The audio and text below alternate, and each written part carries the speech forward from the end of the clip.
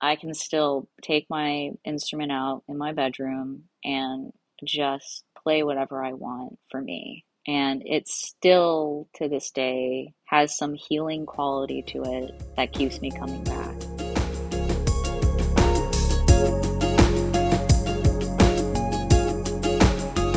Hello, everyone. This is Creative Dirt, a podcast and community for anyone who wants to live a more creative life or learn what that even is. Today, we're talking about building creative consistency. Here's some food for thought. Where would Elton John be if he wrote your song in the 70s and then never sat down to the piano again? Or what about Kerry Washington if she decided that she was done with acting after the first season of Scandal? I would argue the most integral part of your creative journey is not actually your creative insights, but it's your consistency and commitment to have those feelings of self-doubt, but to choose to show up because no matter your experience or education or your current job title, you are a creator. If you create, you're a creator. Today, we're going to learn from Sara Dudley, a professional violinist in New York City, what years of creative consistency looks like. This girl never freaking quits. Over time, her craft may have changed from violin to viola, but she still keeps making music. She may take breaks, but the music is a part of her life, her communication style, and her identity. Sara and I also talked about being a musician, making music accessible, and about the struggle. The struggle to be creative is real. It's tough to feel like you're making a difference through the way you choose to express yourself. As an office working person, I often think, man, I'm just so not creative. But you might have more in common with an artist than you think. Sara details that she, a full-time musician, more often than not doesn't feel creative. Now, feeling creative and being creative are two different things. The most important factor in your creative journey is consistency. You've got to keep coming back to what you love to do, even when you feel totally uncreative. At the end of the episode, we talk about some practical things you can do to work on building consistency in a creative practice. And I'm also going to suggest a weekly creative challenge, and I bet you can guess what this one is going to be. So let's get into it with Sara D.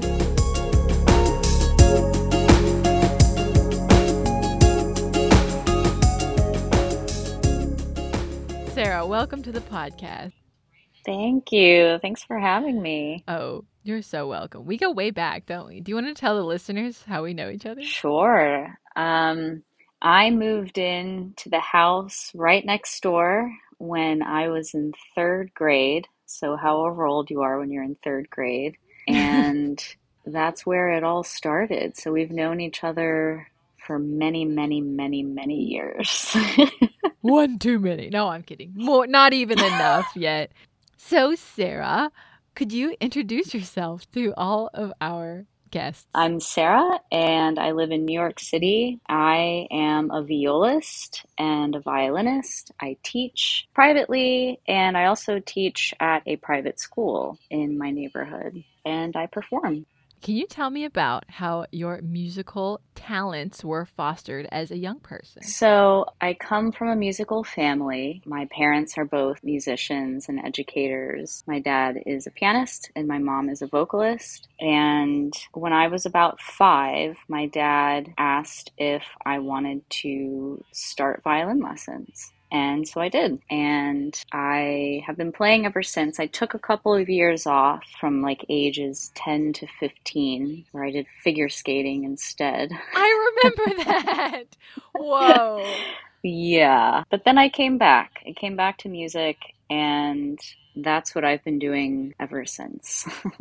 Okay, so when you were a kid, did you get to choose what instrument you were interested in playing? Yeah, so my dad was the one that suggested violin, and I don't know why. And that was just kind of what I stuck with until about 6 years ago. And that's when I made the switch from violin to viola. And that was after I did my undergrad in violin performance. Right after is when I rented a viola and liked it so much that I never went back to violin. So for those listeners, such as myself, who are ding-dongs and don't know the difference, can you tell us sort of what the difference between those two instruments is and what it is about the viola that made you so interested in wanting to switch instruments altogether? So the viola is like a violin. You hold it the same way, you play it the same, but it's larger and it sort of sits range-wise between the violin and the cello. So we do not have a high E string like the violin, and instead we have a low C string like the cello. And I had some good friends that are violists, and I was really jealous of the repertoire that they got to play. So initially, that's why I decided to experiment. And turns out the sound quality of the instrument just fits my personality a lot better. It's like lower and a little more moody, which maybe that's how I describe myself. Oh, yeah. But there was always kind of a disconnect with violin. It's hard to describe, but I do feel like viola is much more Sarah, if that makes sense. Interesting. So are there any stereotypes in the music community for like a violin player versus a viola player? And do you feel like you fit those or like no? Well, yeah, I mean, there's always viola jokes. Uh-oh. Like, yeah, violas, I don't know where this came from, but we have a reputation of being kind of like second-rate violinists, which is not true at all. But we're a middle voice. In musical terms, our role is different than the violin. Violin will typically get the melody, and viola is like a supportive role. And that's kind of an art in and of itself. And that's something that, I'm still getting settled into. So you've had a lot of experience in playing in orchestras and just playing with other musicians. hmm What is that experience like? Is that like where you are in the zone and your favorite thing, or do you more enjoy just solo play? Well, yeah, I definitely like orchestral playing a lot. There's something really exciting about being in a room with 60 plus other musicians and you're all coming together to produce something. I also really like chamber music a lot and spent 4.5 months last year doing that on a cruise ship, which was, Oh, yeah. as you know, a wild time. Solo playing is not my favorite. I had to do a lot of that in school, but I don't really put on a lot of solo recitals now that I'm out of school. It's more collaborative. I feel like the word recital is the most like anxiety inducing word in the English language. I remember as a kid, you would have dance recitals, or I remember you and your sister going to recitals for music, and I would be like, oh, that sounds so nerve wracking. Everybody's looking at you. Yeah, it's terrifying. I have crippling performance anxiety. It's Mm. something I've struggled with in different phases of my career. And as an adult, it's just, yeah, I still struggle with it, especially when it comes to solo playing, which, that's a different skill too. There are people that build their careers off of being soloists, whether that's doing recitals or performing solos like concertos with orchestras. But that's not really the route that I've gone. And yeah, the struggle is real though. Do you feel like being in more of that community orchestral aspect helps with that anxiety and being around other people and other musicians, everybody doing their thing, or not really? Do you still experience it the same? Yeah, there's definitely safety in numbers, but there's a lot of responsibility that comes with that too. You don't want to be the weak link in your section, and you don't want to be the one sticking out like a sore thumb or not blending with your section. So just because you're with other people doesn't mean you get to show up and kind of wing it. Like you definitely still have to come 100% prepared. But yeah, there is definitely something comforting about being on stage with a lot of other people too. Is there anything that you do that helps you sort of combat your performance anxiety, or not really? You just have to like feel it every time? You know, I've talked a lot with my parents about it, with colleagues, with teachers, and we all experience it to some degree. Even professional soloists get nervous. For me, I think it hasn't gotten easier the more performing I've done necessarily. Some people will say, well, you've just got to do it over and over and over again, and then it gets easier. For me, that hasn't been the case. But the more I put myself out there, the more predictable my response to the anxiety is. And so I know what to expect. I know how I'm going to be feeling the day of, 2 hours before, 20 minutes before I go on stage. And there's something about the predictability of it that takes a little bit of the edge off.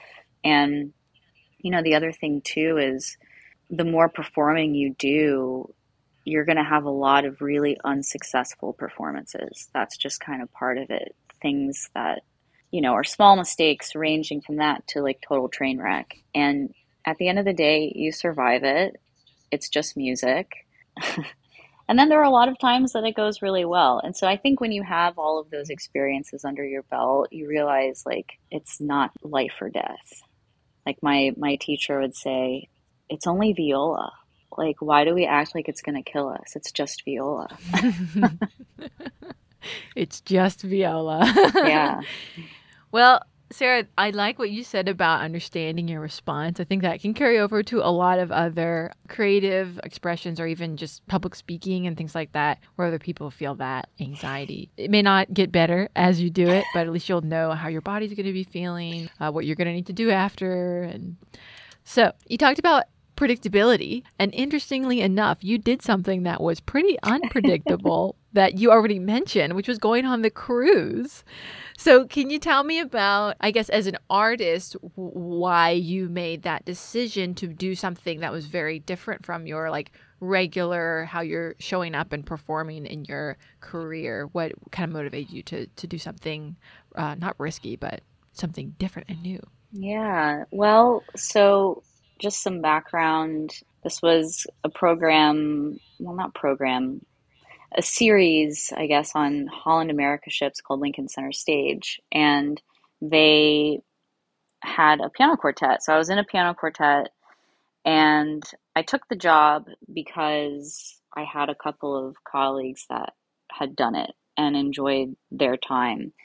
And I also took it because I knew it was going to be a ton of performing. And I just wanted the experience.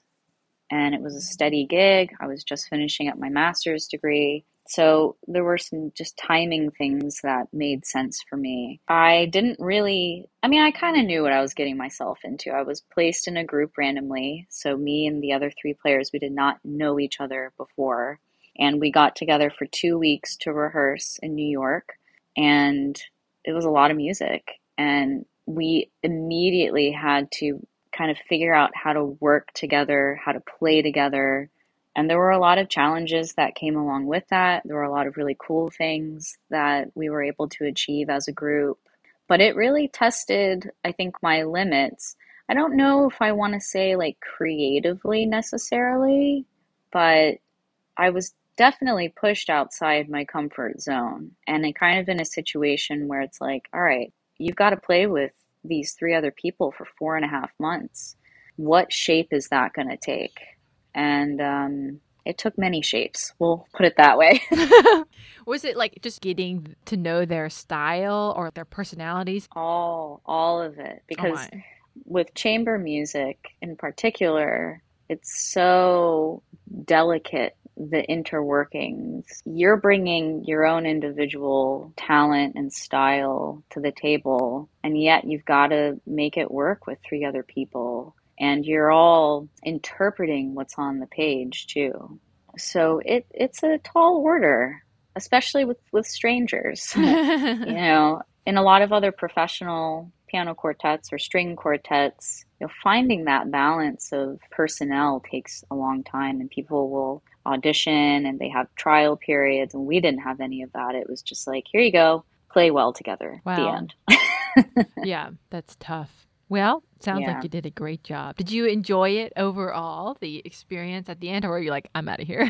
I'm glad I did it. I'm glad I did it. I learned a lot about myself as a person, about myself as a musician. I gained a lot of confidence coming out of that because, at times it was really trying. And yeah, I'm glad I did it. Okay, Sara, you've mentioned something so far a couple times that I wanted to see if you could define for myself and the audience. You said chamber music. So can you tell me what that is exactly? Yeah, so chamber music is like a small group of musicians. So, like a string quartet, or a string trio, or a piano trio, or a piano quartet, or quintet. Pretty much, I mean, even duos you could call chamber music. Chambers. Sounds like Locked in the Dungeon or something. I can think of all the old period pieces I've watched with like Queen Elizabeth and like I'm sure there was a chamber involved with some musicians. The musician dungeon. No, I'm kidding. Okay, we've talked about how there's been some performance anxiety and how you've done a lot of different schooling, your undergrad, your grad school to study violin and viola. Why did you stick with it? Why did you not give up? Well, there have been a lot of times in my adult years now that I have seriously contemplated walking away from music. And I sometimes still have that sort of internal dialogue with myself. This is a really tough career path. It's extremely competitive, especially in the city that I live, where you've got the best of the best. The classical music scene is, I wouldn't say it's thriving. We rely on a lot of older generations to support what we do. It's hard to engage young people in a really old and rather outdated art form that's historically been very, very exclusive and still is. And COVID, on top of all of that, really did a number in my field. And some things have still not recovered, and it's not quite the same. So at this point, though, I've dedicated so much time to this and effort and energy that it would feel like a waste to walk away. And at the same time, I love it. I love that there is no ceiling here. You can never reach the end. You could never play everything that there is to be played. It's limitless, really. And for my personality type, that works for me. So I guess that's the short answer, and that really wasn't that short, but I love that. I think I've definitely experienced similarities when I've studied Chinese in the past. There's been times when I really wanted to give up because it's really hard. And I mean, I haven't been studying it much lately, but when I was really studying it, yeah, that's another thing that drew me to it as well, because there's not a cap on how much you can learn. And yeah, it makes you keep coming back yeah. for more. Yeah, for better or for worse. So you had mentioned that in general, in today's society, it can be troublesome to engage young people into classical music. You mentioned a lot of historical exclusivity that has occurred within the classical music scene. Is there any ways or anything that you can think of to engage young people in the classical music scene? How would you go about doing that, or what kind of do you think needs to happen in society for there to be a revival, a renaissance of classical music? Yeah, it's a great question, and I think a lot of people are still trying to figure it out. Accessibility is a really big factor, and I think about that really and what that means in a place like New York, where, we have the New York Phil, we have the Met Opera, we have two ballet companies here, and we have so many small orchestras that are comprised of freelancers like myself. So there are a lot of options. But for concerts at the Phil or the Met, they're expensive. You have to have the means, and you make a whole night of it. And I think programming choices have a lot to do with it too. Like, it's finding a balance between performing new works. There are lots of people that are actively composing right now, and also still playing the favorites and the classics. And that's a really tricky balance. I think a lot of, major orchestras in the country are trying to figure it out. And I think it's important for musicians to bring music to other neighborhoods, not just expecting them to come to us. So yeah, it's tricky though. Like, for instance, I played a cool gig on Thursday. It was at a park in Harlem, and it was a hip hop symphony. They're celebrating the 50th anniversary of hip hop, and there's been a lot of performances throughout the summer here in the city. Many of them are free, which is great. But I think that's a good example of bringing an orchestra to an area that's probably not getting a lot of classical music, not in the park. And it's a hip hop orchestra on top of that. We had break dancers. Yeah, it was really cool. It was a really fun gig. And so little things like that, I think, can be really impactful. And yeah, I'm curious to see what direction things go in the next 10, 15, 20 years. That's really interesting. That's cool because in a lot of ways, I feel like classical music and what rap is today is like kind of the opposite. They're at odds, whereas rap is the ultimate accessible type of music. A lot of people can relate to it. And then more with classical, it's more like if you want to study that or even just like even appreciate it, I guess, you kind of have to be more in the know and have more means to be able to study it. All right, we're going to take a quick break to hear a word from our sponsor, and we'll be right back. Today's episode is brought to you from The Russell. It's a historic East Nashville church transformed into a one-of-a-kind boutique hotel. So if you're looking for an example of creative reuse right here in Nashville, I would definitely recommend staying at The Russell. The Russell's mission is to give back to the Nashville community through their Rooms for Rooms program by donating a portion of each day to local nonprofits who are helping those experiencing homelessness. Visit russellnashville.com to book your experience today. Welcome back, everybody. Okay, I know, too, growing up, your family and parents got me into jazz and Billie Holiday and Ella Fitzgerald.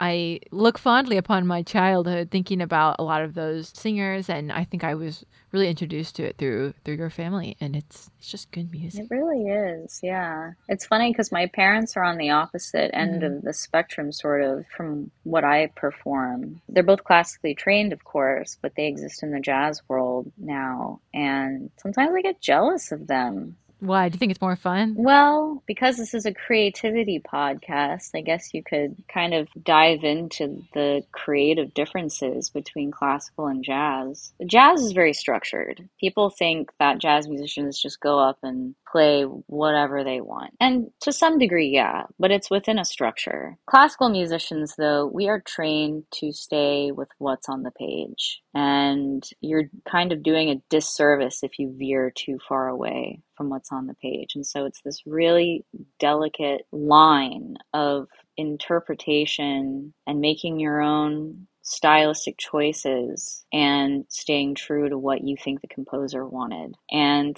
it's something that I've been kind of thinking about in the days leading up to this conversation here, because I started to ask myself, well, you're in the arts as a profession, but are you really creative anymore? And truthfully, I don't really feel very creative right now. And I talked with a friend about it a little bit. In my years of training, you're told what not to do over and over and over again. Like, my process when I'm working on a new piece is to play through it myself, and then when you're in school, you bring it to your teacher in a lesson. And typically whatever you brought in is riddled with mistakes, whether it's wrong notes, incorrect rhythms, or you're totally ignoring a dynamic marking, which is how loud or soft you should be playing. And over time, your teacher helps you shape it and work it out. And it's often lost, I think, like some of the initial life that you were breathing into it.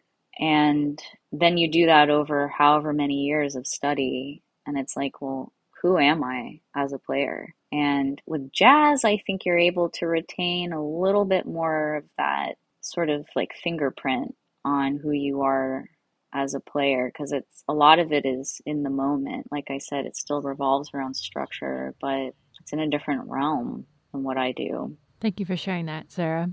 That sounds like a lot of rules. When you think about creativity, you think about freedom and no rules. And so I definitely see what you're saying. I think the challenge for myself and the discovery that still needs to be made is maybe how to reconnect with my identity as a player. I mean, I have my own individual sound as a player, but when it comes to how I approach repertoire, whether it's solo or chamber music, maybe not so much orchestral, and maybe I just need to be a little, not more intentional, because it makes it seem like I'm not now, but telling people to stop telling you what to do. Yeah, I think it's just something that a lot of classical musicians kind of struggle with. Yeah, I don't know. It's tricky. And I think too, this podcast is definitely born out of a space of not having that creativity and like struggling to be creative and find the time and figure out how to break through a lot of the either walls that we put upon ourselves or the ones that society gives us or our profession gives us. And it's really good to hear other people, even if you've committed yourself to an art, you can still struggle to be creative. And it's just about like being gentle with yourself and loving yourself and knowing that the desire to be creative is still inside you. I think that means you're a creative person because it's still there and it's dying to get out. And it will happen, it just be gentle with yourself as that comes out. So you're creative in my book, Sarah. Well, thank you. I think that's really good advice. And I think we all have to remind ourselves to be gentle and patient and kind, and Mm-hmm. that fosters Totally. creativity. It's like if you're constantly judging yourself and, putting the walls up, you're already making it Mm-hmm. an uncomfortable space to exist in, whether it's in your own mind or in the practice room or when you're sitting down to do a craft or paint or draw. And yeah, it all Mm. starts, up here in our head. Yeah, and creativity and mental health are like pretty like well linked. Working on your creative endeavors does help you to get to that space to be kinder to yourself and relax. So it's like a cycle. It's like if you're not being creative, then maybe you're not as kind to yourself, then maybe you're not as creative. Yeah, for sure. Because what I do is playing music is like a passion, but it's also my profession. It's kind of woven into me. Like I am one with what I do. There's not a lot of Mm. separation there. So when you're feeling unsuccessful or not creative or things aren't clicking, it's easy to fall into that cycle of feeling like I lose my worth as a person along with it. And that's a really dangerous place to be. And that's kind of one of the struggles for me, I Mm-hmm. guess, as a person is there's not a lot of separation between my work and who I am. I don't really like clock in, clock out. Mm. It's my relationship with my work is a lot different than I think maybe what some other professions are like. Mm-hmm. And it's so personal. Yeah, it can get pretty heady. Yeah, no, that's a good reminder too, because I think also myself being sort of on the opposite end of the spectrum, like the work that I do every day is not my creative endeavor or my art. They're totally different and they're separate worlds to me. But for you, it's one, and it's what you enjoy, it's what you love, and it's also your identity. So I think it's Mm-hmm. good for both of us to see what the other's world looks like. So sometimes I think, oh, it must be so nice to do your passion all the time, 100%. But then, yeah, Sarah's like shaking her head. um, but then also, I don't know, I think it's good for folks who are doing their passion to see there's benefits about having those worlds separate, but also it can be like a struggle to try to reach the creative world. Okay, what has been the hardest and the best parts about playing your instruments? The hardest part, I don't even know. It's like all of it's hard. Believing in yourself on a consistent enough basis to keep going when you feel like you're not making progress. And in fact, you probably are. And the good thing, I mean, the thing I like the most, I guess, about playing is it's my safe place when I'm feeling really badly or feeling unsure. Even though my livelihood is riding on my skill, I can still take my instrument out in my bedroom and just play whatever I want for me. And it still, to this day, has some healing quality to it that keeps me coming back. Oh, now that's creative dirt right there. The healing quality of the music you get to do on your own. And that too is, like you had mentioned, some of the rigidity in classical music, but at the end of the day, you can go in your room, play what you want to, and that's freedom in that. Yeah. If you could give any advice to a listener who has a creative passion and has worked on it for a really long time and is thinking of giving up, do you have any advice for them? Or would you just say give up? No, don't give up. Absolutely not. I think whether you're creative professionally or not, sometimes we fall into the trap of just relying on creativity to flow when we happen to be inspired, or we happen to be motivated, or we happen to have success with whatever we're doing. And I think it's a good challenge to continue pushing through when those factors aren't in place. And I think, in fact, that can produce some of your best work, whatever that might be. Some things are worth fighting for, and I think typically with whatever you're pursuing creatively, you're there because it's worth it to you. And the temptation is often strong to walk away when it's not going well. But if you can see yourself through it, or perhaps you're going to shift directions completely, and that's what needs to happen, don't walk away. That's excellent advice. I read the book Atomic Habits, and in that book, at the very end, they say the biggest difficulty that people have with building a habit is that they can't accept the boredom of doing that thing every single day or every single time they need to do it. They get tired, they, get bored, but something that you have done, which is exceptional and very few people do it, is that you stick with it, and then you stick with it again. So that's really cool. And I think we can learn a lot from your commitment. Okay, and last question for you. Why do you create? And in this case, probably, why do you play? I play because it's a way in which I can communicate feelings that words can't. I create for me because it's a good outlet for me. Yeah, I guess I can say things through my instrument that I can't say with words. And that's a cool thing about music. That is cool. I love that. Thank you, Sara. This is going to be a good one. We had some good stuff. Thanks, Honor. All right, creatives. Let's talk about the 8 lessons that we learned from Sara today on creative consistency. So number 1, she told us about the portability of the violin. She said she can pull it out and play it immediately. She doesn't have to go to Joann's and, buy these markers and those pipe cleaners. So you can build consistency in your craft by making it easier for yourself to do it on a very basic level. So if it's writing you love, keep a notebook in your purse. If it's knitting, keep needles in your glove compartment. Make it easy for you to do your craft. Number 2, take risks in your creative field to keep your craft interesting. For example, Sara taught us how to take risks when she told us about going on a cruise and playing the violin there.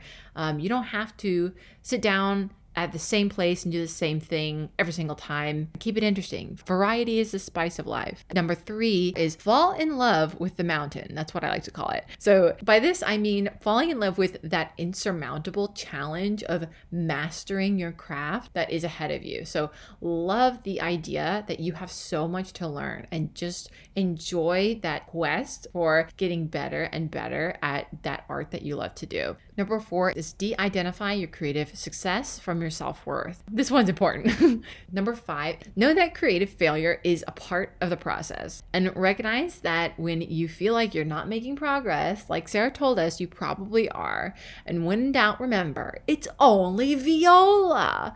And by that, it's just a craft. It's just the thing that you love to do. Remember that you love it. Number 6, last but not least, don't wait to be inspired to create. Push through when you don't feel creative, because feeling and being creative are 2 different things. Being creative is always way more valuable than feeling creative.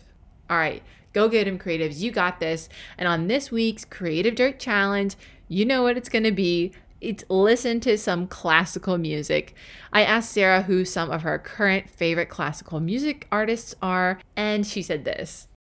I'm a really big fan of this guy, Arnold Bax, B-A-X. I really enjoy his 4th and 5th symphonies. And then I also recently discovered this woman, Ruth Gipps, Gipps. She wrote some really cool stuff. And anytime I come across a female composer from, like the 20th century, I'm like, yes. All right. Well, thank you guys so much for listening. Don't forget, keep creating, and I'm rooting for you.